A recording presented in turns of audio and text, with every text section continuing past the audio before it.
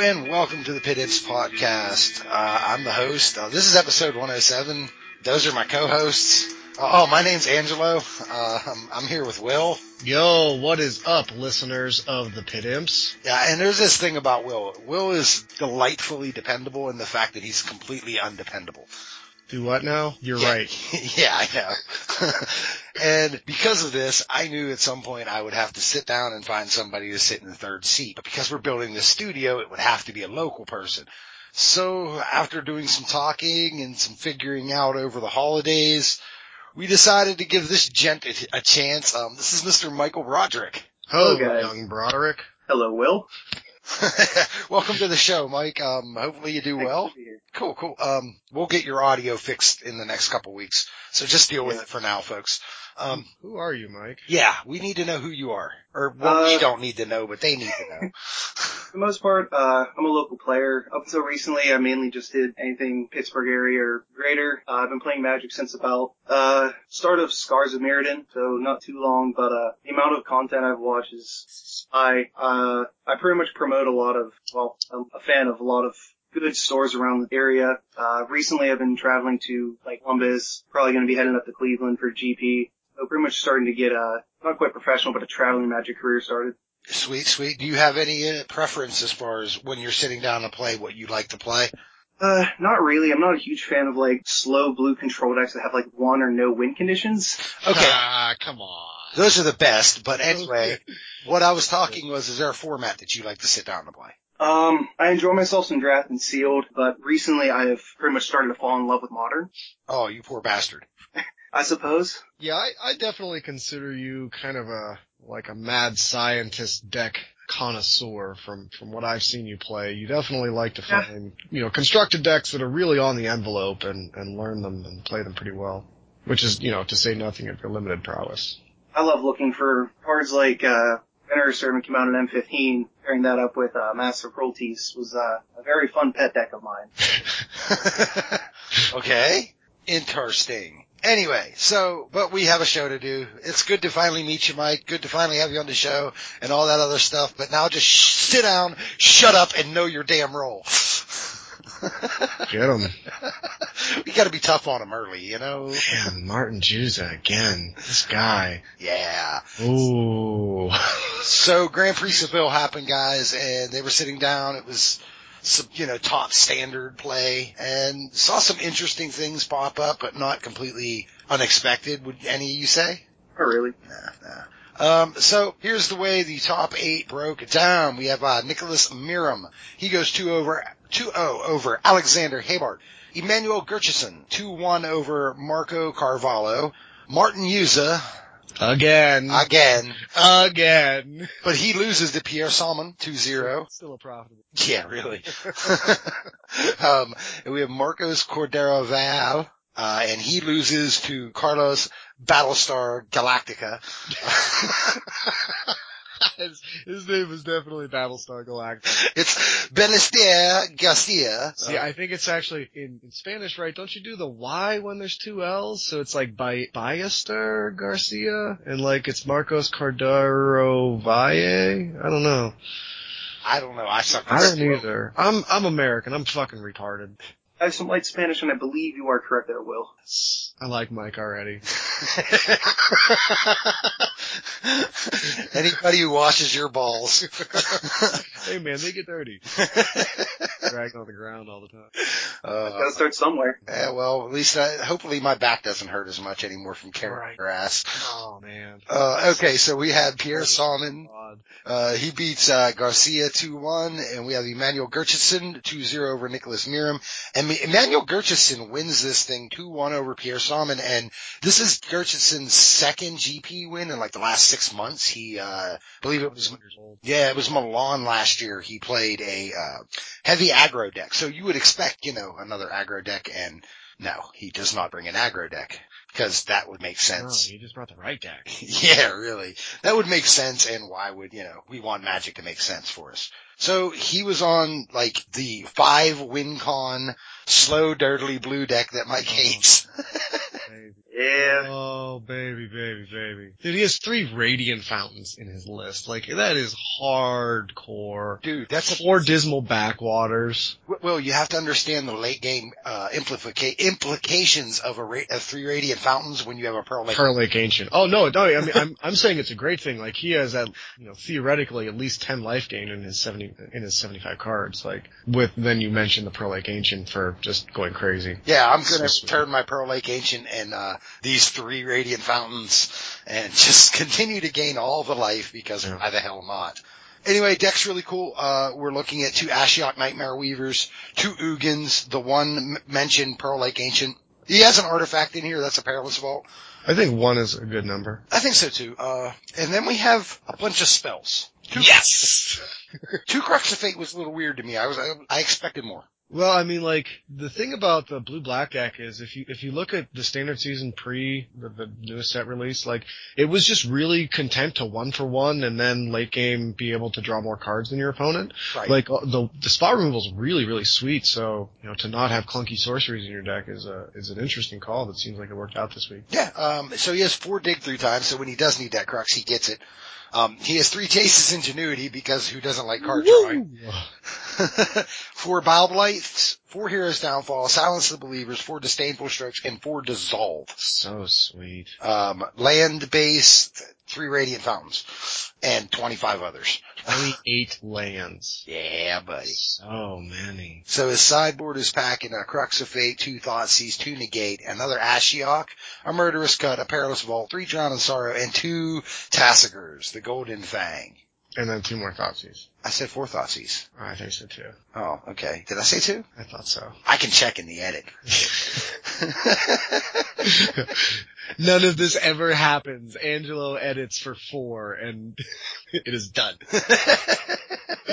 But he played against Pierre Salmon, who was on an Abzan aggro deck.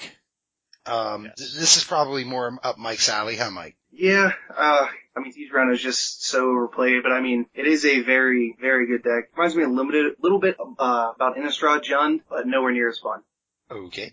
This is, I think his list is really cool. It's kind of interesting. It almost straddles the aggro versus mid-range border. He does only have 1 Heir of the Wilds, and he has 3 Coursers. So he also has 3 Anafenza. Those are 3 drops. Right. So, but I mean, it's kind of 50-50. It's not the list that's going into 1 drops and has 12 2 drops. It's the list that has 3 Wingmate rocks also, and like Sorin. So it's kind of like a speedy mid-range, or like not, I mean, it's definitely the aggro, but not quite as aggro as it could be. Okay, I suppose that's fair. Anafenza, she put in some work this weekend because the one thing about her that Siege Rhino cannot do is avoid Disdainful Strokes. Yes. Yeah, it's very important, it turns out. Disdainful Stroke is definitely a card. Yeah. And actually in the finals, it was weird, like, they're playing against each other, and in game 1, he goes like, turn 2, Fleece Mainline, turn 3 Anafenza, or turn 1 Thoughtseize, turn 2, Kitty, turn 3 Anafenza, and that was all he needed. Oh yeah, that's the game. And from game 2 and 3, not so well for him, obviously. Gurchison it was just like, I'm going to play my second Ugin this game. And when everybody says play the second Ugin this game, and then still have backup for counters and removal, it's bad. You just can't win. So, meh. Mike, got anything interesting to say? Not really. I was just, I was hoping the aggro deck probably would have triumphed here, but, that deck was, seemed pretty solid. Not too many changes from what I've seen in other tournaments. Pretty much standard obs on aggro, but, other than that, I like it. Okay. We're still so getting used to Mike too. Yeah. Oh well. Okay, so from there we had other lists in our top 8. How the hell did top 8 break down again? Let's see. Yeah, Battlestar Galactica and Miram, those are next. Alright. I'm gonna look at Battlestar Galactica, that's cool. Okay, that's fine with me. So some sweet ass green-red devotion. Word. Crushing it, man. All the big stuff and 2 Crater's Claws. Only 2 Storm Breaths, though. Crater's Claw is really good when you're running 4 Nykthos. It's true. Yeah, it's just like all the X's, Genesis Hydras. Just all the extras. Pelucranos. Whisperwood Elemental. Whisperwood Elemental making a showing in the deck. That's a new wrinkle. I think that guy is like super, super good. Yeah, I think so too. He does say all, right? Until end of turn, face up, non-token creatures you control gain. Okay, so it's all the ones that aren't already manifested. That guy's so sweet. Yeah. Yeah. Yeah, he's absurdly good, but mythic rare, all that good old stuff. So that was his list. Anything else really cool about talking about here? I don't see One barrage of boulders in the sideboard. It's like tech against the opposing Hornet Queen packing green decks, like takes out all the tokens and makes them unblockable at the same time. It's actually really good against all the other, in the mirror match as well, because the red-white decks. Yeah, that's what I meant, the green packing Hornet Queen decks. Well, even without the Hornet Queens, I mean, just all these big creatures, once you say, okay, that falter effect that's attached to Barrage of Boulders is real. Yeah, it's real. So yeah, like that's pretty good tech, I suppose. So then we had some more, Savage Punch, I know. So Miram, he was on a more mid-ranged Abzan deck with, the Tassigers and the Brimaz and Sylvan Caryatid. Like that's the card that tells me it's mid-range compared to aggro is Sylvan Caryatid. Then the main deck Elspeth kind of, tips that way too. But nothing outside of the ordinary there. Hello, Abzan. What was Martin Yuza running? I like Martin Yuza. That's a very good question. Martin was on Jeskai. Red-white tokens with Mantis Rider, Treasure Cruise.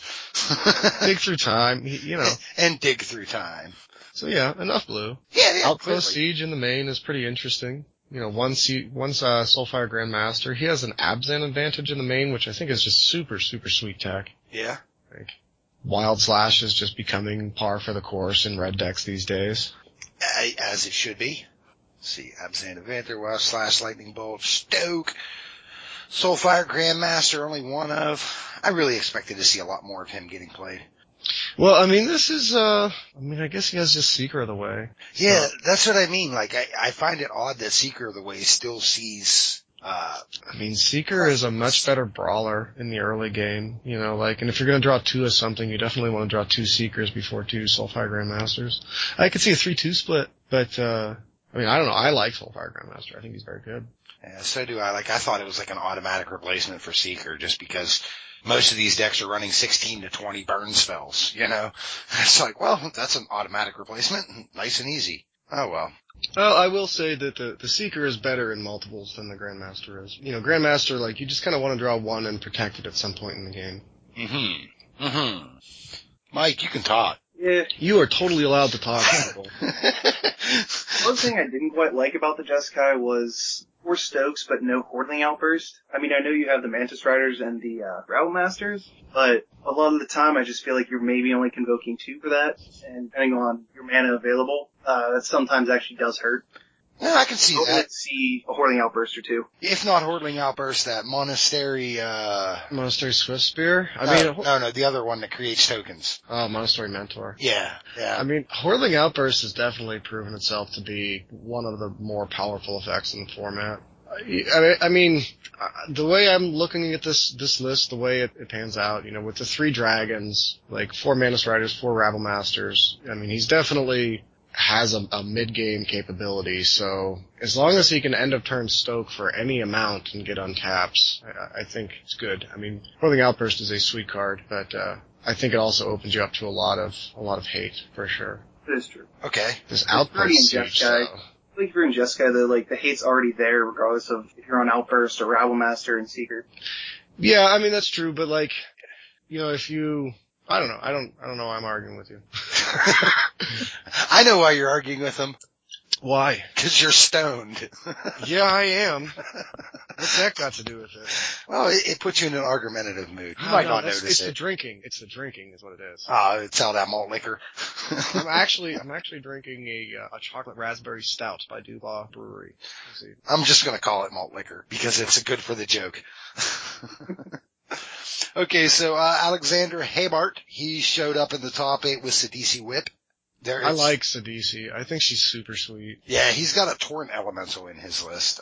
That's kind of new. I'm a fan of that. I like the spicy one of turns races in your favor, plus there's a second in the board, which one is always 2 because of the whip. I played with Torrent Elemental in a casual constructed deck, and was really impressed by what he's able to do. People down talk the 3/5 body and the fact that he only taps when you're attacking, but this is a green deck, so anytime you can, and it's a Sidisi green deck, so anytime you open up a Sidisi attack, you're in really, really great shape. As you mentioned, it interacts really well with the whip. After you whip it back, it just comes back on its own. I don't like the fact that it comes back into play tapped, but if it didn't do that, it would be just incredibly, incredibly sweet. As is now, it's a good one. I like it. It fits well in his deck as well. I hear you.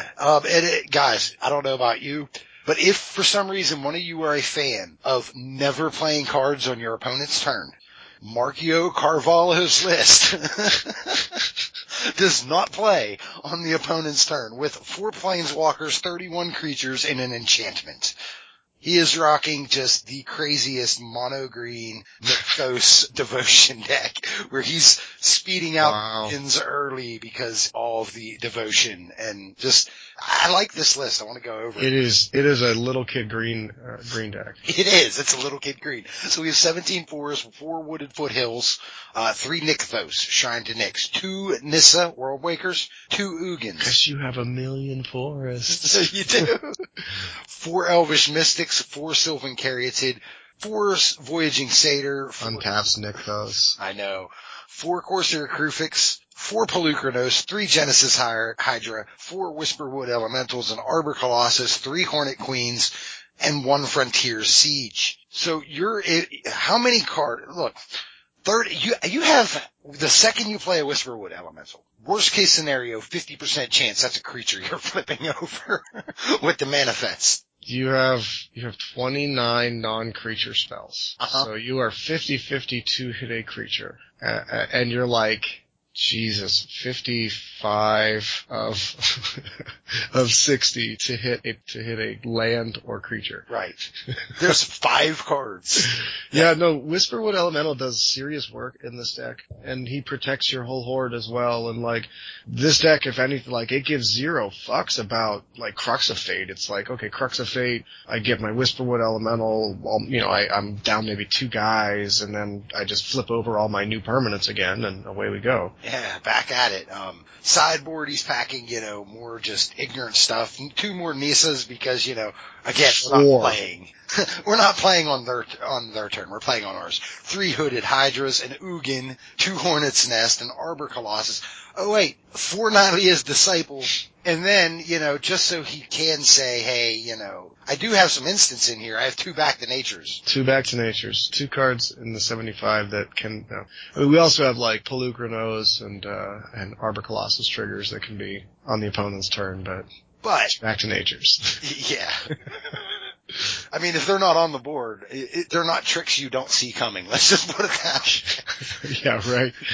Because they're not the Sage, if you want to stay on the creature plan and just, your turn's your turn, my turn is my turn plan. I'm a bit surprised to see them not as Reclamation Sage. I mean, I do like Back to Nature saying Tranquility, Destroy All Enchantments is really powerful. It's really good against the DC Whip, with all of the enchantments that deck runs. It's just destroy all your Doomweight Giants, your fucking whips and everything else, your Eidolons. I mean, yeah, it's really also pretty good against the blue-white deck. Not bad. Yeah, it's not bad, but once they get those +1s, once they get all those +1s, they get all those +1s. I mean, it's still an issue to deal with them. Of course, he has big critters. I think, right. I think the Carvalho's deck really cares about Aqueous Form a lot, and not having Aqueous Form on the board is pretty good. Right. I actually could see Reclamation Sage being better against that deck specifically. Sure. But Back to Nature does catch another deck, so why not, run those instead. So yeah, that's just a fun deck. It is very fun. I'm so glad he top 8'd with that. So am I. I want to see it pop up a lot because it's just a fun deck. Is that the entire top 8? I think it is. We had Marcos Antonio Cordero Valle with blue-white heroic. Yeah. He has 2 Laguna Band Trailblazers in his main because he really wants 1-drops. Yeah, those used to be in the sideboard usually, so, okay. Just needed to speed it up a little bit. I suppose. I mean, yeah, I've seen a couple lists, like with, Laguna Bands in the main, so. Aside from that, it's the same deck we're always. It's a blue-white heroic deck. Mm-hmm. Surprised to see no Valorous Stance in here, though. Yeah, I would think that this deck really, really wants copies of that. He doesn't even have it in the sideboard either. Oh. Great at removing coursers in any other way. Yeah, like this deck also cares about the alternate mode on it, being able to save your guy. An extra Johnny's Presence or a feat of resistance, basically. Yeah, for sure. Dragon Tactics is cute, but I think I'd just rather have that as the Valorous Stance. Yeah, and I could even see cutting an additional Ordeal of Helioid to get the Valorous Stance going. But, Life Gain's good, but Valorous Stance is very sweet. Yeah, I gotta give him credit for the 16 creatures. Yeah, you just need creatures, man. Because I've played against this deck and just beaten it because it's like an auto loss to Mardu if they just hit 3 of their, Crackling Doom. Crackling Doom. It's just, damn it, I can't win. Well, a lot of decks say that.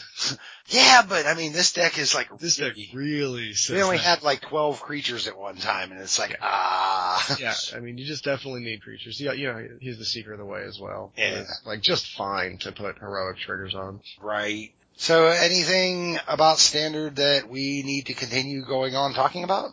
Going once? I would say maybe, they posted the top 5 cards for the GP. Oh. It was surprising to see that 4 of the 5 were, actually all Fate Reforged, with Stegerano being the only Khans of Tarkir card that made a huge impact. Well, the thing is, the top 5 cards does not necessarily mean the best 5 cards. And they were the ones that like made the most commotion about the tournament. No, it's not even that usually. It's you got to remember that these top 5 cards are being picked by a company that has a interest in selling. A vested interest in selling cards. That is true. So, but what they are is Siege Ryman, yeah. Siege Ryman. Yeah. Shaman of the Great Hunt.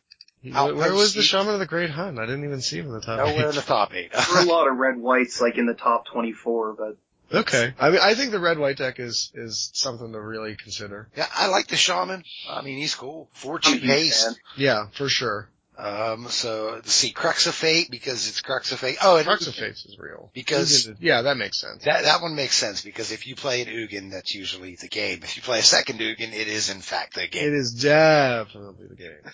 I'm super pumped to see Blue-Black be the deck that took it all down. I thought that in the previous Standard season, like post Fate Reforged, or pre-Fate Reforged, that Blue-Black was just a sweeper away, and now they just give them the sweeper, give us the sweeper, and it is absolutely fits the bill. Can answer everything, has all the right cards, can only get better from here. His list has 4-ofs in a lot of places that I could, question. Like, don't get me wrong, Disdainful Stroke is a sweet card, but I would love to have 3 of that and a spicy 1-of instead. So the list can only get better. Also be a Dissipate for the whip decks. Exactly. Just all the refinement and tuning is one of the more important things about Blue-Black control. It's a really fun archetype to work with. Yeah, and every week it changes. That's one of the funner things about it. It's like, the metagame shifts just a little bit and your numbers all change.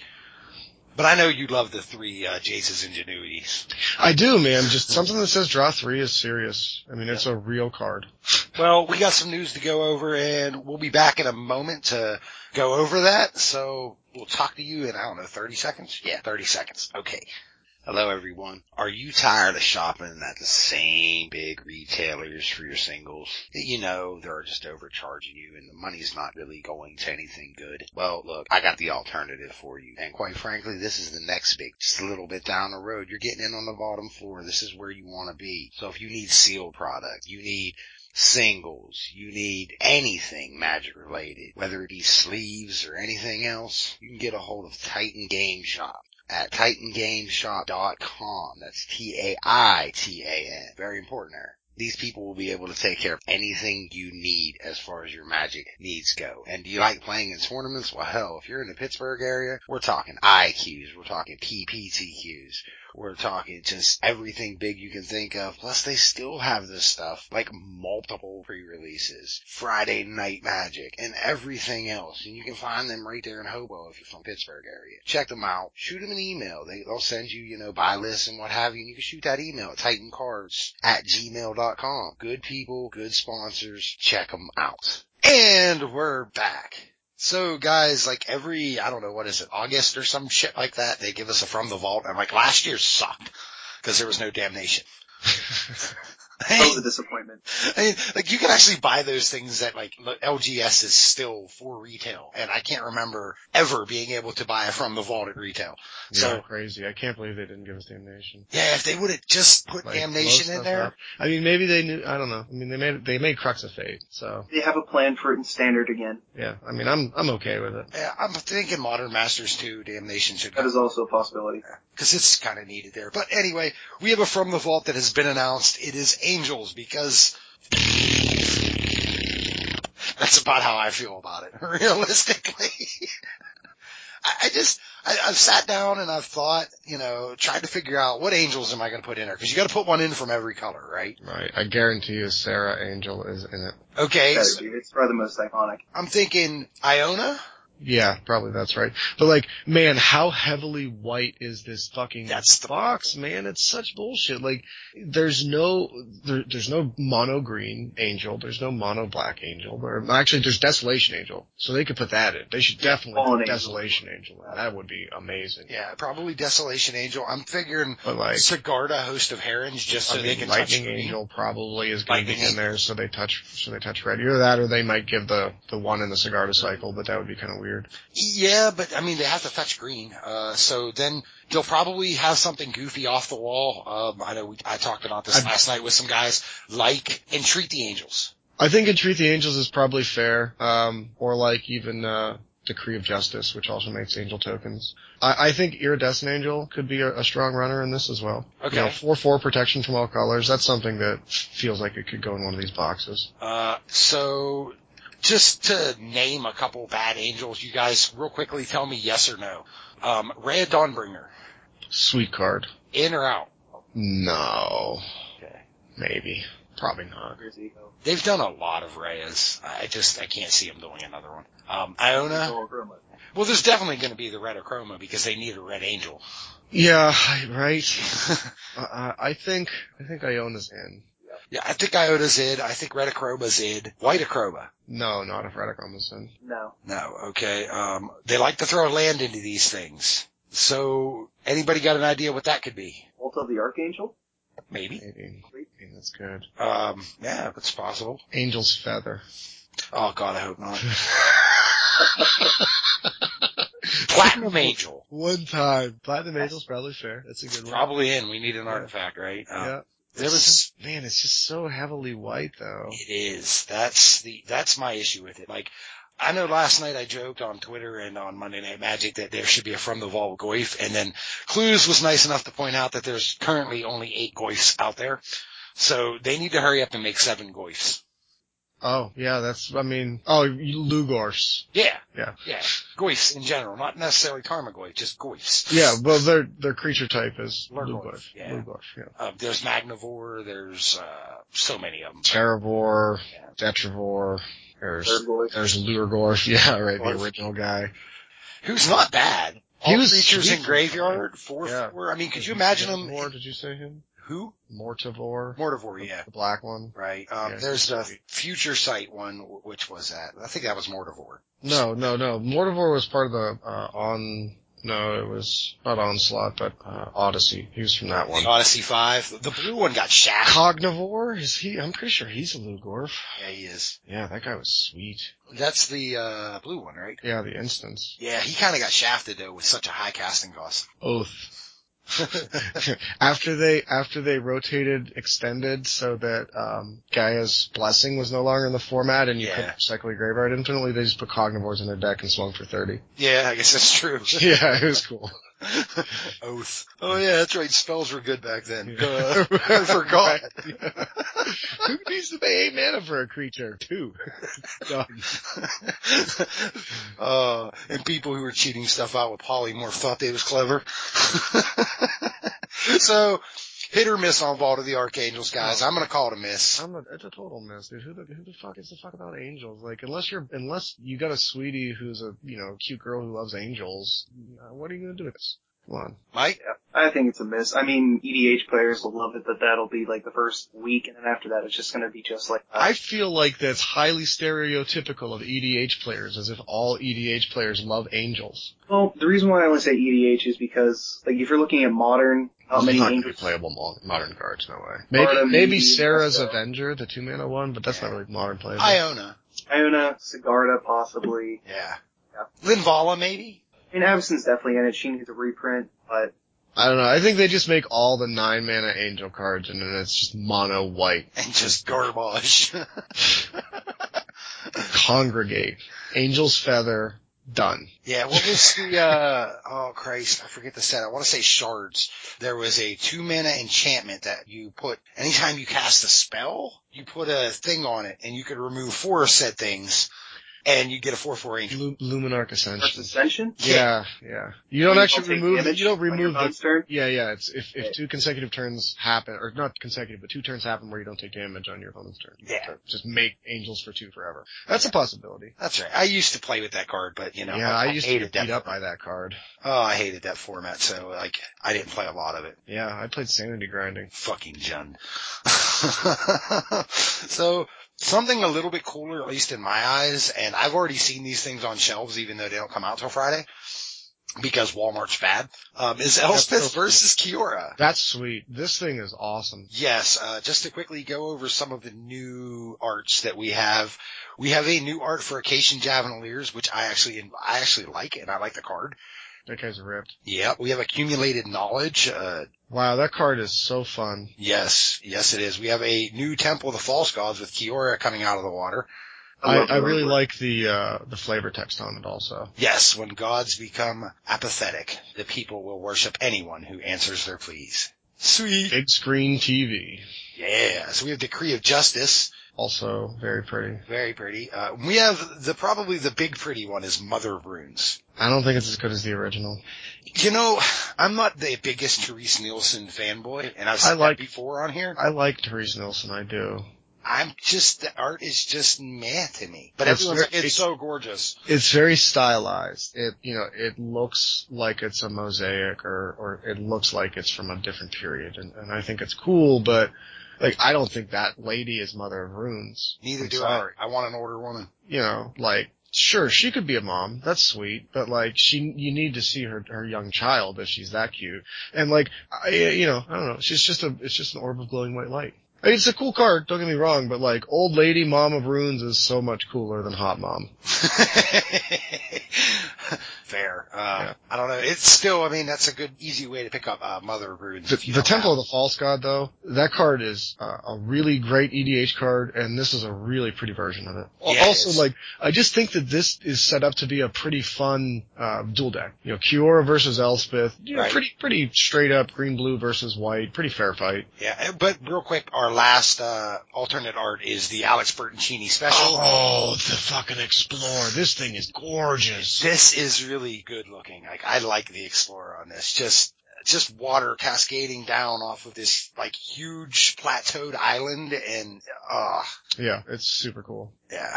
It's kind of bending as well, so it kind of has the globe effect in there. I enjoy it. I think this is really well done. Realistically, I do think this is going to play out well, but recently they've all played out well. Yeah, I think dual decks are a really good thing for people who want to just play Magic. You can really refine a lot of your skills playing decks like these against each other and trying to get marginal advantages in what's a pre-constructed decks. Yeah, and you know what? The biggest thing I attribute to these decks, because like you said, they're great for the casual. But at the same time, they are the best way Wizards has found to bring the price down on any given card. Elspeth Sun's Champions in here. Those things are in the tank, guaranteed. It's gonna happen, Yeah. it makes Wow, there's all the Gust Cloak cards in the Elspeth deck. That's so sweet. So the green-blue deck's I want to block, and then the white deck's I I don't like being blocked. Right. But then the blue deck's like, I'm going to play these huge things that Right. just doesn't matter. Yeah, this seems like it's going to be really fun. Yeah, I'll pick them up, if for anything, just so I can give my Kiors and my Elspeths and my Mother Runes. Right. I don't have any of those cards. Right. And it's a good way to collect some of the older cards that you was unable to attain because you didn't play back then or reasons or whatever, because you sold them. Yeah, that happens. Serious soldier theme. Yeah. Doesn't make sense. Do we need to go over this deck list or? I mean, need is overrated. Need is a strong word. Right. Do we need to? Probably not. Do we want to? Sure. Okay. You said it, so. Yeah. Hey, man, I am really impressed by this mono-white soldier-themed Elspeth deck. It is the following. 1 Elspeth Sun's Champion, and we got 1 Decree of Justice, 2 Sunlance. 24 creatures are 2 Akkadian Javelineers, 1 Mom, 1 Gustcloak Savior, 1 Gustcloak Sentinel, 1 Gustcloak Skirmisher, 2 Gustcloak Harrier. So the Gustcloaks are really sweet. They have the ability, if they're blocked, you can just get them out of combat and untap them, which is awesome. 2 Veteran Swordsmiths, 2 Veteran Armorsmith, because all your guys are soldiers, 1 Captain of the Watch, 1 Loxodon Partisan, 1 Noble Templar, 1 Banisher Priest, 1 Court Street Denizen, 1 Standing Troops, 1 Precinct Captain, 1 Core Skyfisher, 1 Gem Palm Avenger, notice, soldier theme, 2 Kinsbale Skirmishers. We have 1 Soul Parry, 1 Dauntless Onslaught, 1 Mortal's Ardor, 1 Celestial Flare, 1 Mighty Leap, and 2 Raise the Alarm as our instance. 24 lands, 2 of them are Secluded Steppes, the rest be plains. We have a Dictate of Helioid as well. Yeah, to round out your rares. Here's a Dictate. I mean, the Dictate's sweet. Like, Flash, Overrun is good in fun. Yeah, like, this is like I'm not a mono white fan at all, but like, this is a cohesive strategy, streamlined linear deck that you want to just play guys that make each other better, which is a very white thing, and hit them with Elspeth or, Dictate. Yeah, I just want to scavenge these things. I just want to rip them apart and take out specific cards. Yeah, that's cool. Mike, you want to go over Kiora's deck real quick? Hey, obviously you got 1 Kiora, the Crashing Wave. You don't Got 20 creatures. You got Inkwell Leviathan, Simple Sky Swallower, Scourge of the Fleets, 1 Sealock Monster, 1 Kiora's Follower, 1 Nessian Asp, 2 Grazing Gladeheart, 2 Surakar Banisher, 2 Lure Scale Coatl, cool. 1 Nimbus Swimmer, 2 Coiling Oracle, 2 Manowar, 1 Omen Speaker, 2 Netcaster Spiders. Tempo. Yeah. Sorcerers, we got 2 Explorers, 2 Time to Feed, an Explosive Vegetation, 1 Urban Evolution, and 1 Whelming Wave. Great way to combat that aggro. Except for Krakens, Leviathan, Octopuses, and Serpents? Are you serious? Uh-huh. That card is sweet. Yeah, in this deck. I'm a little torn and a little heartbroken that Manowar didn't get a new art. Just saying. Yeah, that would be cool. Okay, so what instance are we packing there, Mike? Oh, they did give us 4 AKs! Yes! Yes! As Will kind of spoiled there. Yes! 4 Accumulated Knowledge. I mean, if you're gonna put it in the fucking deck, give us all 4. Yes! 1 Plasm Capture. Oh, I wanna buy this 1 now. Peel from Reality, and 1 Aetherize. Lands, we have a Temple of the False God, 2 Evolving Wilds, 11 Forests, and 11 Islands. That was really good. Yeah. They could have put a better fetch in there besides Evolving Wilds. Well, yeah, I mean, of course. I mean, they could have just put 9, what's the card? Tarmogoyfs in there. Yeah, 9 Tarmogoyfs as your fetch lands. That'll bring the price down. Tarmogoyf. That'll bring the price down. I mean, they're $200 right now. You realize that? Yes, I do. I mean, why not Terramorphic Expanse over Evolving Wilds? There is no reason. No, I don't have. Well, I mean, I guess, I don't know, Kiora, she's got a lot of monsters in her deck. The Evolving Wilds is a little bit more flavorful. I suppose. Vorthos. I suppose. It is clearly, this would be the way to bring down the price on Tarmogoyf. Put it in dual decks and ever in a dual deck, dear lord. Yeah, but they're sold at Walmart, so it's not like the LGSs could hike the price up on them, because it's just like, I'm going to Walmart. I'm going to spend $20. Finding one. I think they would go off the shelves very quickly, but at the same time, I also think Walmart would just continually buy. Continue to buy more. They're like, what? We're making money? And Wizards is like, what? We're making money? And Star City's like, what? We're losing money? So, a few years back, I'm sitting there and I'm just ready to go to my huge regional pre-release. I sit down at my pre-release after getting Angelo, there. Yes? I don't mean to interrupt you, but did we talk about the board game? Do we want to do that? Oh yeah, it was a board game. God damn it, I skipped that completely. You did. I figured you were just going to do it in a different order. Okay, moment of silence so I can edit that part out. Sorry, man. No, that's cool. That was my mistake. I just skipped it. I'm a loser, I guess. I don't have balls. All right, and one last thing we need to go over as far as the news goes is Game of Thrones Season 4. Oh, wait, no, that's an ad that popped up over what we're just going to talk about. Pop-up ads. Pow. Free advertising. It's not that. It's Magic the Gathering board game. The title. Arena of the Planeswalkers. A tactical board game for 2 to 5. And this is going to come out late in the year. I believe I saw somewhere August. Yeah, I heard August, I thought. Yeah, so here's the deal. I'm going to say the same thing I said a long time ago. Will probably be cool and worth playing. However, if you play D&D, you must buy this for the 5 figures. The figures are amazingly ornate. For $30, you're getting what would be a hand-painted figure, and you're getting 5 of them. Right? They're very pretty, and $30 is a good price for a board game. Yeah, I mean, you get a Gideon. That was the unknown one from before, but we pretty much, I think we guessed that. But you get a Gideon, a Jace, a Liliana, a Chandra, and a Nissa. Just little miniature figures, Yeah, and they all have some kind of transparent plastic part to show their massive power, and the Gideon that we're showing the close-up on has 8 colors of paint on him, so it's just really well done stuff. Right. And the game is probably going to be playable as well. Yeah, it says 2 to 5 players, is going to be what it is. Mm-hmm. It will be widely available in August for around $30, as Will said.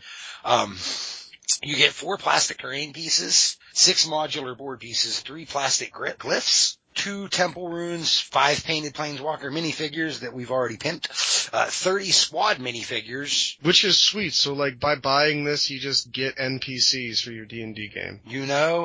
A 20 one-sided die, or a 20-sided die. A 20 one-sided die? Yeah, 1 20-sided die. 8 combat dice, 30 They don't have damage. sides. They have combat. Yeah. 30 damage counters, 60 spell cards, so cards are going to be a part of the game. And 10 squad stat cards and 5 planeswalker cards. I hope those are actual planeswalker cards that you can use. They're probably not. Probably what they are the 5 planeswalker figurines have their associated planeswalker card that tells you what they do. And then the 10 squad stat cards are the 10 different kinds of bad guys. Yeah, but that would be really cool. I've seen, like Will said, the Planeswalker cards are just going to be the information about the piece that you're using. Yeah, I'm wondering how they're going to do it though. It seems cool. The modular board means that there's going to be a lot of variance and replayability. Mm-hmm. Probably some down the line expansions that they can put out real easily, right? And I love board games too. You can absolutely jam out your EDH with all your friends every Wednesday night or whatever you do it. But hey man, in between games after you get knocked out, just play some Arena of the Planeswalkers. Right. And you know what? The one thing about Arena is we know that it's not going, it's $30. And we can go back to Kmart and get another one if we spill large copious amounts of alcohol on it. And with your cards, that's not as easy. Or cheap. That's a bad day. That's why you double sleeve. Yeah, you can. But hey, once you start you hit that certain level of drunk when you're sitting around with your buddies, it is better to break out a board game. You know that yourself, Will. Angelo, I, do not imbibe alcohol. What? Yeah, no, what about the malt liquor you're drinking? I am a robot, and I need that means nothing nutritious alcohol to fuel my power circuits. Okay, Bender now? That means nothing because of Bender. Bender is my role model. Okay. So, years back, I'm sitting there with a couple of my buddies, and we're all loading up in the car, and we head to Pittsburgh for, downtown for a regional pre-release. This is something that's now gone. Back in the day when we did pre-releases, it was kind of like a mini GP or a PTQ. Then, as we're sitting down, we're getting informed that, hey, Wizards made a mistake, and there's this card that you're just not allowed to play if you open it. It's called Skull Clamp, and at that moment, I knew uncommon. We have entered the age of Affinity. So, Will, back in the day, Affinity. This was just pure havoc in Magic. Yeah, to just tease a little bit, right? Affinity was first printed in Mirrodin and wasn't super overpowering or successful. It was mainly on blue flying cards, and Broodstar was the big dude, but Frogmite was good in draft. Frogmite and Arcbound and Mirror Enforcer were the real standouts of the first set, with a shout out to Somber Habergard as well, who is a fine man as well. But the idea of having Affinity, this keyword mechanic, making your artifacts cheaper, or making your guys, who half of them are artifacts, cheaper for the number of artifacts you have in play, and the synergy with your artifact lands. But then Darksteel was released several months later in February, and the world ended. The Magic world, as we know it, dead, gone, bye. You thought you was on a good deck, and then Affinity was formed. And the main card that pushed it over the edge was a card called Ravager and Cranial Plating. I found Ravager. And Cranial Plating. Let's not Cranial Plating is insane. So, modular was the theme from Darksteel, and it allowed you to transfer +1/+1 counters from a dying artifact creature to another target artifact creature. And the big daddy of them all was Arcbound Ravager, this 2-mana sacrifice outlet. So when every single permanent in play that you control is either an artifact or a disciple of the vault, you know that you can end the game very quickly. And because of the mana base of these decks, they were able to play all 5 colors if they wanted to, having access to all of the most powerful cards available in the set. The artifactness meant that you had no choice but to play the most efficient deck in Standard. It totally warped the format to the point where they became, it was polarized. There were affinity and anti-affinity strategies in the format. Right. Oxidize, uncommon, became a $5 card, and yeah, Oxidize is 1 green, destroy target artifact. It's actually, it makes it so it can't be regenerated also, so they can't welding jar it. Okay, yeah, it did do that. So that's how bad it warped it. And Wizards tried to fix this. They did. They banned Disciple of the Vault because, you don't need to draw moves. Well, they banned Disciple of the Vault. They banned Skull Clamp because Skull Clamp got banned first. Yes. And then, unfortunately, it did get to go an entire year with the basic package intact, with the Disciple and the artifact lands, etc. It wasn't until the exiting of Onslaught block, which brought into play Kamigawa block, which was very much powered down from Mirrodin, which is bad because of what a mistake Mirrodin constructed became. So the Wizards have no choice but to ban literally the entire deck. Like eight cards. So the original banning was Skull Clamp, and then the artifact lands, the 5 of those, Ravager, Disciple of the Vault. Yeah, and when people say, look, I've lived through mistakes in Magic before, I lived through Jace, I lived through... No, you don't understand. No period in Magic history has more cards been banned in Standard than this era of Magic. Yeah, it's right up there with the Urza's block, and it's just terrible. So I did a little bit of research this week, and in essentially the year of Affinity legality for Ravager Affinity between March of 2004 and March of 2005, 38.7% of total top 8s of the 8 Grand Prix, Pro Tour, Kobe, and Worlds were Ravager Affinity decks. This includes Standard and block play because it wasn't just Standard back then. There was a Pro Tour for Mirrodin block constructed. Of that Pro Tour, 45.8% of the field showed up with Ravager Affinity. So that is half. So half of the field had a legit shot at winning. Yeah, right, basically. Just to show you how polarizing this is on the format, the second most played deck with almost 20%, 18.3% of the field was a red-green, quote-unquote, anti-affinity deck, which had access to Oxidize and Shatter effects, detonates, Echoing Ruin out of the sideboard to 2-for-1 Stone Rain your guys' lands, and still only had about a 50-50 chance against Affinity. Affinity didn't actually win the Pro Tour. There was a very good mono red deck that took it down and had multiple copies in the top 8, but when almost half the field is showing up with one deck, this is a very different kind of Magic than what we are experiencing now, and just goes to show, how much advancement Wizards development has made in the last decade. And it really does push how healthy Standard is right now compared to times past. Because I know people say, oh yeah, after 2 months Standard gets stale and boring. Look, there's 12 decks you can play right now. Shut up. Back then It's there was true. 2. Yeah, I mean, like, you really had to think deep and wide to get around Affinity at that point in time. I as a player, was not ever able to afford the pieces for the Affinity deck and was never able to win much Magic at that point in time. I was part of the 45.8%. Yeah.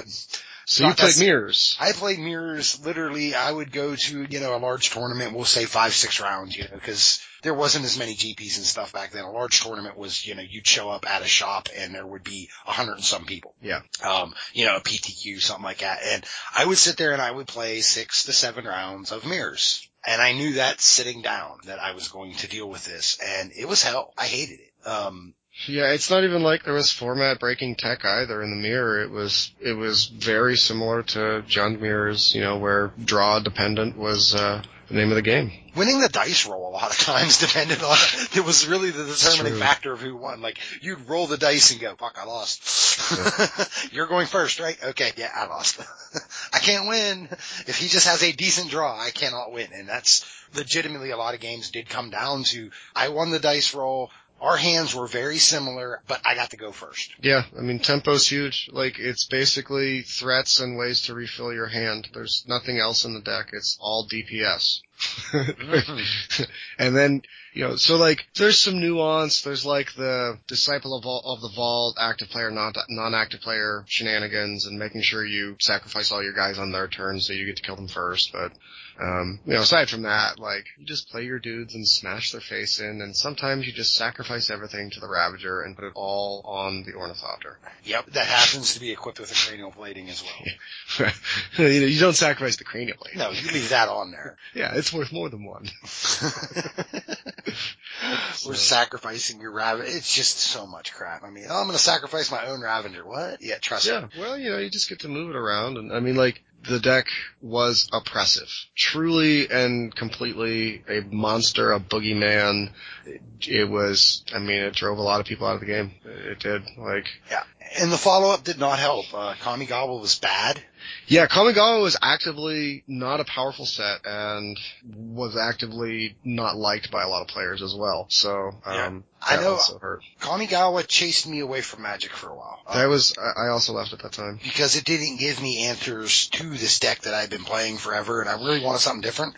Yeah. Until the third set when Kataki's War's Wage came out. Well, I mean, at that point in time, though, it was too late. The Ravager stuff had already been banned. Now, like, it was interesting because of the way there was a much smaller number of Magic tournaments at that point in time, that were, put on by Wizards. There was no Star City Games Open. So all of the high tier tournaments for early Kamigawa block were limited for basically the first 4 months. So from the release of Kamigawa, there weren't actually any high-level standard tournaments that Affinity was able to play in, just to keep the numbers down on how oppressive it really would have been. And, by the time the new standard season rolled around, they realized, based on Friday Night Magic numbers, that they just absolutely had to ban all of the stuff. Essentially Friday Night Magic, some other stuff as well. But yeah, and that really created a horrid era of Magic post Affinity bannings, because until Ravnica came out, it was bad. It was Jitte decks. It was Loxodon Warhammer decks. That's what replaced... Decks with no creatures and Jittes, because Jitte is the best way to blow up Jitte. Yep, and that is what replaced Affinity, and it was legitimately a dark even age. Worse period than Affinity itself. I mean, like, at least you knew you was playing with power when you was playing with Affinity, but when those things were gone, it was just like, I'm just playing with bad cards in a Jitte. And you knew that. Like, this is the only good card in my deck. Jitte. Everything else is garbage. Well, that's probably another story. It is, but, to end it, we had to cap it. Do you want to run down a quick sample list from, one of our top 8s? I'm sure I could pull one up at some point. Let's see here. We have Worlds, our Worlds archive here. Come on, load. Ooh, Giger Patrick Meritich. He's not on Affinity then. So Eugene Harvey is on the classic Affinity deck, and what his deck was 4 Blinkmoth Nexus, a Glimmer Void, 3 Great Furnace, 4 Seed of the Synod, 4 Tree of Tales, and 4 Vault of Whispers. If you're counting, that's 20 potential artifacts so far, 19 potential artifacts so far. Yes, we have 19 artifacts there. Blinkmoth Nexus is not one until you activate it. But the Great Furnace, the Seat of the Synod, the Tree of Tales, the Vault, those are all artifacts. They come in as artifacts. Okay, so our creature package is, we have four Arcbound Ravager. We have 4 Arcbound Worker. We have 3 Atogs, because when you're playing with a bunch of artifacts, feed the Atog. Yeah, he's not quite a Ravager, but he is better at all-in, actually. Right. We have 4 Disciple of the Vault. Oh my god. Angelo, what does Disciple of the Vault do? Okay, so whenever an artifact is put into a graveyard from play, you may have target opponent lose 1 life. So your sacrifice effects. So I have 7 different creatures in my deck that allow me to sacrifice all my artifacts. Yes. And I get to stack Disciple of the Vault triggers, and I can have 4 of this card in my deck, potentially draining you for 4 life every time I sacrifice something. Yeah, you could basically on turn 5 sacrifice all of your lands and win the game. Yeah. Sick. So we have 4 Frogmite.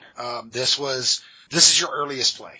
Typically. Yeah, basically, turn 2, Yeah, turn 2. I mean, the Worker was your typical turn 1, but realistically, lucky, yeah. Frogmite was your earliest play in most games. You had Mirror Enforcer. It's a 4/4 guy that costs you 2. between like 0 and 3 mana. 2. Yeah. It says 7. Ignore that. It's 2. Ignore that. He's a 2. Yeah, he's a 4/4 on turn 3 for 2 mana. Yeah, that's just how that plays out. Yep. Mirror Retriever. We have 2 of those.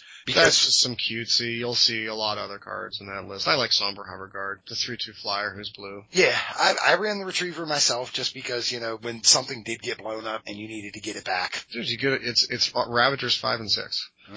It is. You had 4 Aether Vial because free things. Holy shit, Aether Vial, and it's an artifact too when you just want to eat it. Yeah. Oh my god. Yeah, I mean, it's like, oh wait, we have an Aether Vial and an Affinity deck that's already making everything cheaper.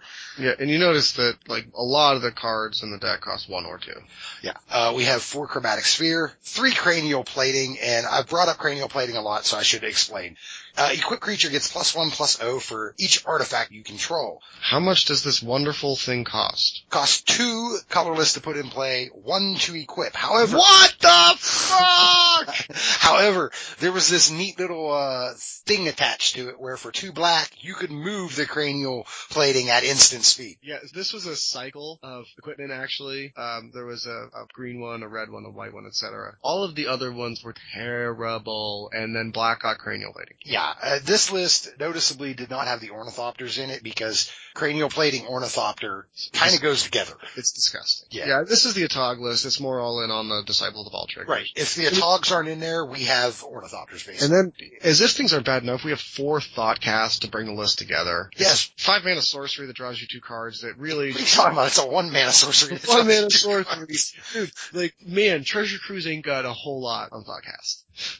No, it was, I would say that it was a lot easier to get Thoughtcast to cost 1 than it is to get Treasure Cruise to cost 1. And it was it was block. God damn. Yep. You'd play that turn 1 Seat of the Synod and you'd be looking at your Thoughtcast going, yep. Yeah. Turn 3 tops. So, like, this deck, insanely powerful, format polarizing, everyone played it or had main deck Tal Jalad Justice to defend against it. Right. And your typical sideboard for this deck was 1 more Glimmer Void. Yes, a land because you didn't need that many answers. A Morok Rigger. And that's whenever an artifact is put into the graveyard from play, you may put a 1/1 counter on the Rigger. Yeah. An extra Retriever, 4 Oxidize, that was standard. It's for the mirror match. Yeah, that was just standard. 4 Oxidize every deck. 2 Terror. Terror's really sweet. Yeah, but I mean, you didn't run a lot of them because really it didn't kill enough.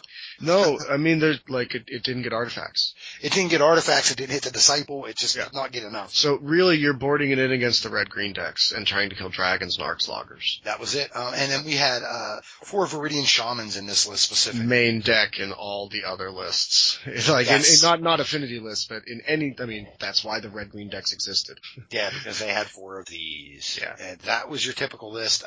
This did go on for extended season as well. Yeah, it was a very good deck in extended as well. Yeah. Actually, the extended Pro Tour that year was top-aided by a list that had all 60 main deck cards standard legal.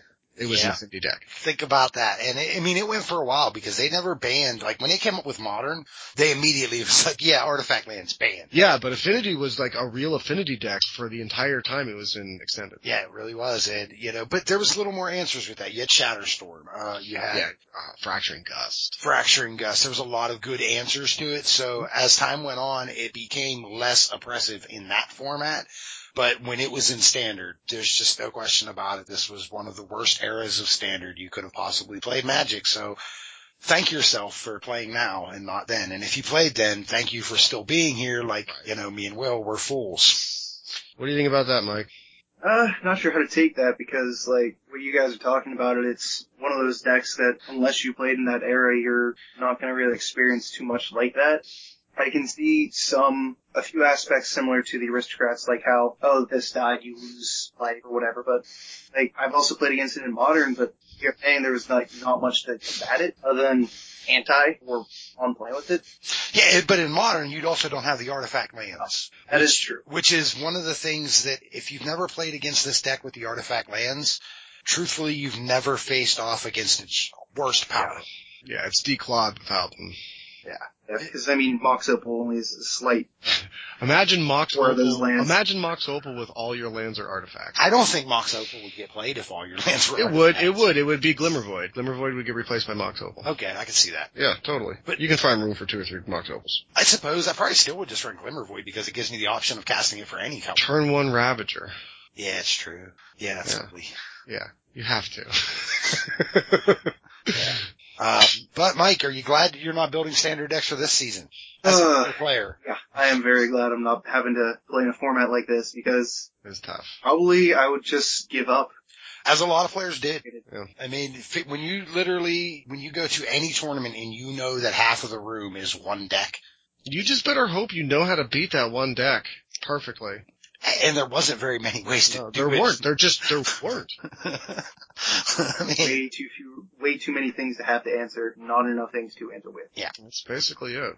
Just the fact that everything was mono, or like artifact, easy to cast, and had this incredibly powerful land base that no one thought about in development. Yeah, how'd they miss that? Like, oh yeah, these lands will make the Affinity really good. No, they'll make them too good. They made it really good in Mirrodin. I don't think that the people who tested Darksteel and Mirrodin tested together. Probably not. Yeah. Just an absurd era of Magic. And, look, it made me quit for a while. It made Will quit for a while. Fact. And, it made a lot of other players quit for a while. But when Ravnica came back around and Mirrodin rotated out, 90% of those players came back. Magic was good again. We were just waiting that year for this. That was our day in the sun. We had 3 or 4 good years in a row. Yeah, it's like, let's get this deck out of here. And, it was weird because after this, there was really a debate that, because there was always this saying about, we're going to increase the power curve and bring it back down. And once they did this, it's like, we begun to question, is this the right way of doing it? Because literally everyone's taking a year off. It needs to be a more gradual bell curve rather than peaks and valleys. They went from something very powerful to very weak. Yeah. You can't do that. You need to ease it out. Yeah, now they go by the, what was that famous artist who drew the steps that connect each other and go up and down? MC Escher. Yeah, now they try to use an Escher style where it goes up and down and you barely notice it. Yeah. But those who play Theros realize that maybe not.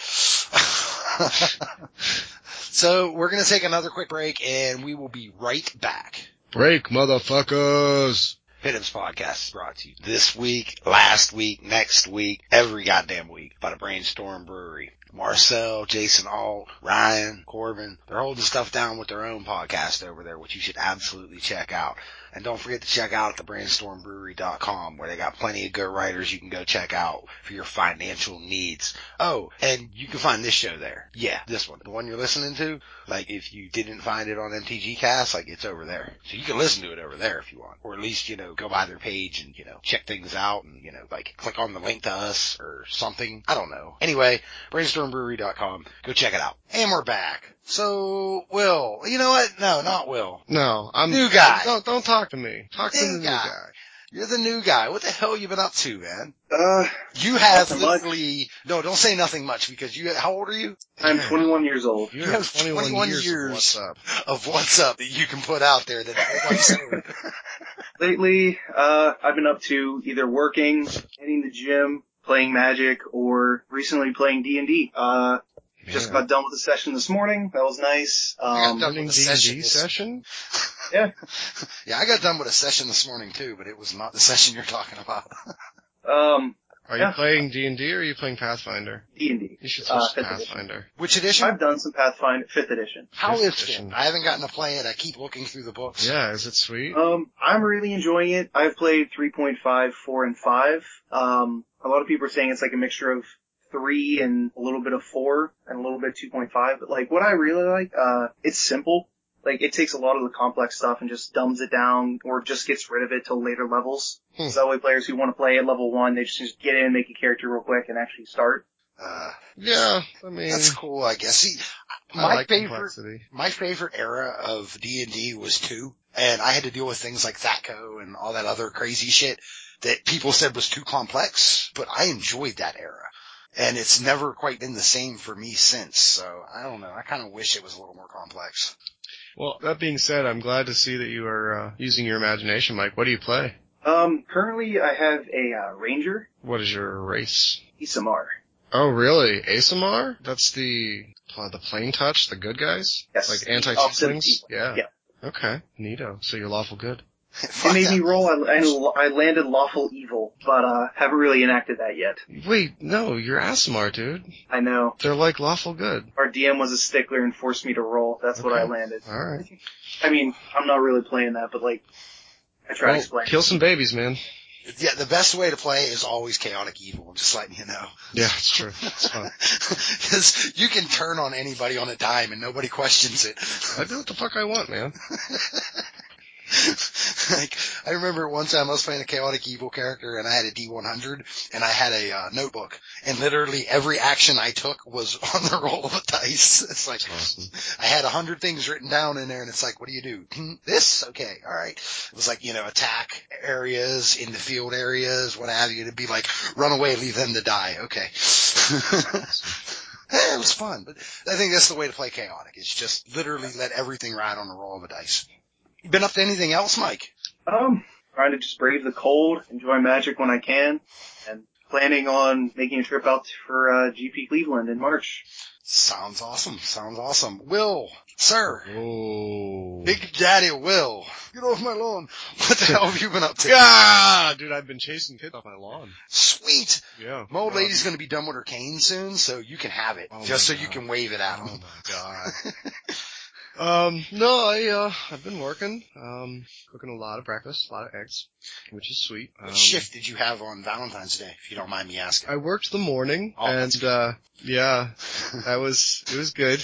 Got out of there. The one restaurant I worked at that normally we'll do about 60 tables a night, they had like 185 reservations. Oh. So, I got to dodge that, which was sweet. But, I've been tinkering around a little bit with Magic Online. I've been playing some Pauper again, which is, one of my all-time favorite formats. Sweet. Just messing around with Blue-Black Teachings. Playing your Force Spikes in? No, I'm not. I'm playing counterspells. Okay. Play brainstorms. No. So the idea is that a lot of the modern deck or a lot of the Pauper decks are built around kind of ponder, brainstorm, preordained kind of engines, or like they'll play a lot of chromatic spheres and baubles, etc. So that really when they get down to it, they're running less than 30 real cards in their deck. And I just play like Turtle, Dirtle, Blue-Black Teachings, where every card is unconditional in its effect. It does exactly what it says. There's no, unless your opponent pays mana, there's no, if you did something correctly, there's just like, I do this now. And occasionally you'll get out-tempoed, but your late game engine is I have Mystical Teachings for teachings. And you also have Treasure Cruise. It's really, really sweet. I mean, like, if you want to play with Treasure Cruise, man, build a Pauper deck. I haven't played Pauper in a long time. I don't even know if my deck's viable anymore because I always ran mono blue capsize. Yeah, like Pauper, it's a huge format and like there are metagame decks definitely, but there's also, it's a room where brewing is really viable because the power level on all the cards is relatively similar, because they're all commons. There's nothing that's just like crazy, one card wins the game. The closest to that is like Temporal Fissure. I don't know. So Infect isn't oppressive anymore? Because that's kind of when I got out of it, was just like the Infect's everywhere. I don't know if bannings have occurred or what, but, well, they did a while ago. Hell, you was on the show. It was the first time you was on the show. Even did they? That's right. They did ban the pump spell, didn't they? Yeah, the green where you gave him 4 life. Yeah. Well, so once that happened, then the Infect deck wasn't nearly as good. Okay. So yeah. So just tinkering around with that and like, hating -5-degree mornings when I wake up at 5:45 and go to work. Yeah, it's been cold. Yeah, it has. Yeah. It is definitely knows that too. Salt doesn't work in this temperature, believe it or not. I know that, but they still keep putting it down. Well, because if you don't, people will complain that you're not doing anything. Yeah. So you just got to go keep putting it down and hope. Yeah, you're right. Every half hour I have to go put salt down, even if I'm cooking, even if I'm getting slammed. Like I have to go do it. And it's like, it's not working. Yeah, we know. Just keep doing it, because if people see you doing it, then it's, okay, well, he's at least trying. Yeah, I mean, I'd rather be trying to cook food. People still come out to eat food whenever it's below 0. It's crazy. Like, oh man, I don't like it. I think I hate my job. It took like 70 days this time. I did a good job. Yeah, I can kind of, feel you on that one. Yeah. So, my Valentine's Day, I went out with the wife, we didn't do anything special. We went to just a local eatery. Did you go to Applebee's? No. You should have gone to Applebee's. It's super romantic. We went to even more romantic at a midnight hour Eaton Park. It was like Eaton Park or McDonald's, and we're like, I did McDonald's, baby, because I love you. I'm like, Maybe you would have paid with love if they asked. Oh shit. Paying with love at McDonald's on Valentine's Day. Yeah, this was like, I'm not doing McDonald's. At least at Eaton Park, I can get like a decent piece of fish. Yeah, you can get a fish there. So I was like, okay, yeah, we're gonna go to Eaton Park. And she likes they do make a decent hamburger. And she likes those, so it was like, all right, we'll just do Eaton Park. Because literally nothing else at midnight was open, and that was when I was able to do that. Earlier in that day, however, I coached the last game of the season for my basketball team. We go into the playoffs this week. They beat another undefeated team, so they're ready. Get them. Yeah, I feel like, you know what? Peak at the right time. We were slow out of the blocks, but they've learned throughout the year, and now the playoffs are coming, and hopefully in the next 3 weeks I tell you guys about me bringing home a championship. All we have is now. That's it. Win or go home. I love it. So there's that. I also pre-registered for GP Cleveland. So I am going. Yeah, I'm pretty sure I have to request off work. Okay. Buttercup is, coming with. Yeah. As of right now, he's covering a room. Well, most of a room, and then I'm covering the fuel cost and stuff because I just can't afford to pay for a room. I was going to drive up every day. I'm just going to sleep on someone's floor. That was kind of my plan. I was like, well, here's the deal.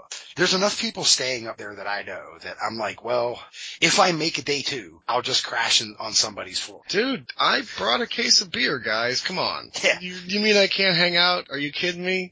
Come on. Here's a case of beer. I'm going to go curl up in the corner and sleep. Yeah. Like I got to play tomorrow morning. Okay, we'll take the beer. You go sleep. It's like a perfect plan, but Dave was like, no, I really want to just stay up there rather than drive up every day. And I'm like, all right, well, whatever. So he's supposed to be covering the room. So apparently I'm staying up there. Awesome. Thanks, Dave. And then I've been playing a lot of Magic. That's good. Drafting a lot online, playing in some premier events. So far my premier events have all been like 4-3, 4-3, 4-3. Then the other night I jump in one late and I open a pretty good pool. My uncommons and commons were outstanding and my rares were top tier. So, I'm like, okay, this is like a possible top 8 deck. I'm going to grind this out. So I get my first loss in like round 4, and that was really to mana issues. It was the first time I had mana issues all day. So I wasn't able to play my Sagu. I wasn't able to play my Solongar, and I'm like, I had a Crux of Fate, and it's just like, couldn't get to any of those manas. You need those manas. Yeah, couldn't get to the double black, couldn't get to, 6. It hurt me that game, and I'm like, fuck. Oh well, that's one loss, it's not a big deal. So I continue on, and I get my second loss in round, what was that, 6, I want to say? And that was the mulligan to 5, mulligan to 4 round. So I missed the top 8 because basically a mana issue, one game, and just the shuffler. Those are MTGO reasons. It's also Magic though. That just happens in Magic too. Like, it is just Magic. Right. I mean, it's weird, but I sit down to play at any bigger tournament, like on Magic Online, I do give myself one round where I know I'm going to lose to not Magic. Yeah, but I mean, like that happens in real tournaments too though. It does. But you can pretty much count on it in 7 rounds on MTGO. It's gonna happen. It's true. So like, all that happened, and I'm like, okay, but I walked away. It's 16th place. It's a good finish. In a full tournament, 128 players. Yeah, that's a good finish, man. I was happy with it. I mean, that's day 2. It is. I'm still a little bummed because I felt like, if any of those games would have went just a little bit different, I'm easily playing into the top 8, and meh. I did better than Shaheen that night, so I'm happy about that. You just gotta continue to play games, and eventually the variance will even itself out. Right. And you know what? I mean, for some reason I've been drawn to Sultai a lot since Fate Reforged has come out. I think Sultai's really good right now. And I have that figured out now for sure. So I knew Mardu already pretty well. I knew Jeskai pretty well. Now I have a good grasp on Sultai and Teamer. So I think I'm ready for Cleveland. That's good. Obson, I will admittedly say I don't play it very often. I don't have a reason why. It just never seems to come to me, and I'm not going to fight people in a draft for it. So. Yeah, I think it's the most overdrafted of the colors. So do I. Well, I mean, I feel like Obzon's been one of the weaker colors in Fate ever since it got added. Also a possibility, for sure. It's possible. I know Mardu is not as good anymore, which is weird because I thought it would be better with some of the cards like Heel Cutter and what have you. But just opening those extra packs of Fate and not enough packs of... Yeah, I think that the other colors gained more than they did. They did. They really did. And, I guess if you do open up a couple really good cards from Fate Reforged, you can go that way, but is what it is. Anyway, out of that last tournament I did with the 16th place finish, I walked away with 6 cons and 3 Fate Reforged packs, so... That's sweet. That's a good number. Yeah, I got a little bit of playing ahead of me. It's like a sealed event. I can do a sealed event and, trade 1 cons for Fate Reforged into a draft, or I can just, do 3 drafts and not have to worry about my finish at all. So that's kind of nice to just say, hey, it doesn't matter where I finish. I mean, that's for sure. 1 Magic tournament buying you 3 more Magic tournaments is very good. Right. So that actually simulates a Grand Prix perfectly. You do 7 or 8 rounds of sealed on day 1, and then on day 2 you do 3 drafts. Right. That is, I never thought of it that way. God damn it. Yeah, so I mean, it worked out in the end. I'm going to get to play more Magic within the next week, and more Magic's always a good thing. But aside from that, I really haven't been up to much. Shout outs. Anybody got any? I do. I would like to shout out Braden Defoe, Matt Hoover, Dave Emler, Colton Delaney, and Nathan Bain, Ryan Brummel, because of Facebook, and Travis McFarland. Did you just name everybody who's been on there in the last hour? No, I was specifically referencing an absolutely wonderful thread that is going to have permanent ramifications to the Pitt Imps podcast. Okay, you're going to have to explain that one to me. Yeah, it's cool. I now have a sign-off. It's amazing. Thanks, guys. Oh, guys. that one. Okay. I saw that and was like, I'm going to leave this be. Oh, shit. Mike, you got any shout-outs? Shout out to Michael Broderick. Thank you, Will. Yeah. The hell with that guy. That guy. Way to pop your cherry, Mike. Yeah! Wouldn't have it any other way. But I'd like to give a shout out to both of you guys for giving me the opportunity to come on here. And pretty much just everyone else in the posse. Hopefully you can deal with me for a little bit. Might be a bit awkward on the first episode or two, but get everything worked out. Yeah, So, you'll once figure again, out thanks when for to the jump in. opportunity. No problem. You'll figure out when to jump in. As time goes on, you'll get a better grasp of this, and you'll get better at it, I'm sure. I mean, Ryan was a train wreck when he showed up, and now look at him. Oh, let your sack hang. Yeah. See, my shout-outs, I definitely have one for Buttercup. You better come through this time. Don't do me like you did Oregon. And let's see, other shout-outs, I guess Broderick, cause he's here. Hi. Hi. Hello. And, I think that's it. I don't know. My beautiful wife for dealing with me on Valentine's Day. Aw. That was a rough I day. bet you were grumpy. I could explain after the show. I'm just gonna put money on grumpy. Let's just say I put a tweet out saying that I saved my marriage. Good. And I didn't expound on it any further, and I'm not going to expound on it any further on the air, but yeah. About that not expounding, huh? Yeah. So those are my shout outs for the week. But the fun part of the show, Will. Oh, check this out. We, the Pitt Imps, are trying to raise money for a new studio so that we can give you the top quality level of podcasting experience possible. So, you should give us some of your money. There's a GoFundMe page. The link is going to be on the page that you downloaded this from. And, you go on there, and basically the way it works is if all of our listeners were at some point in time in their life to give us $5. Please, not just in your life. In the next, few months would be great.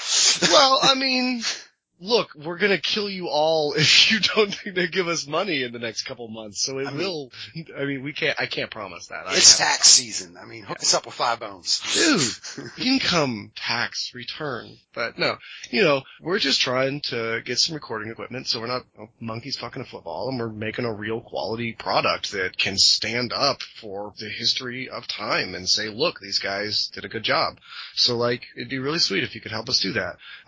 There's a GoFundMe page. There's a link. If you have the consideration and the money and the time, we would be very grateful if you were to do something like that. Right, and remember, the person who donates the most in the next Holy shit, month and a half playmat gets this sweet squirrel playmat. Shout out to Colton Delaney for just having a long sack, man. Yeah, via Colton Delaney, he's going to mail that out to whoever donates the most because, like he said, he doesn't have the funds to go ahead and give us the money himself, but he does have a way to help out the fund. And the way he's doing it, he's saying, hey, whoever donates the most, I'll mail this to. It's a sweet Star City Games squirrel playmat with 4 different squirrel arts. It's super, super cool. It's the, what's her name, Liz, Well, thank you, Broderick. See? There you go, Broderick. Way to jump in. Mr. Broderick. Yeah. Another guy, Larry Slade, which I should have gave him a shout out, but here it is. What he did was he sent me some fetches and was like, sell these. Yeah. And when you sell those, take that money, put it into your fund. I have a safe sitting in my bedroom, that money, ping, in the fund. So yeah, I mean, any way you can help out, we'll absolutely love it. If you can just go directly through the GoFundMe, it's a lot easier on us, because all it is pull the money out at the end of the month, stick it into the safe.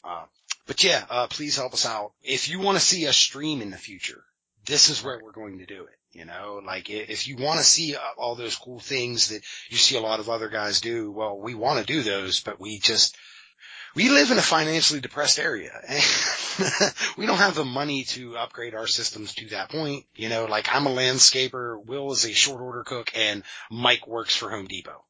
There's not a lot of high dollar jobs going on there. I mean, Mike, you're not management, are you? No, so there's not a lot of high dollar jobs going on there. So we need your help. Yeah, guys, give us the money that we need to build a man strip club so we can take our clothes off for money. Wait, no, that's not what it's for. No, that's not what it's for. But you know what? If somebody donates enough and they pay enough and that's what they want, stretch goal. I will jiggle my sack on camera for you. I don't care. Stretch goal streaming. You guys want to see a stream? Here it comes. I don't know if I'd want to call that a stretch goal with me.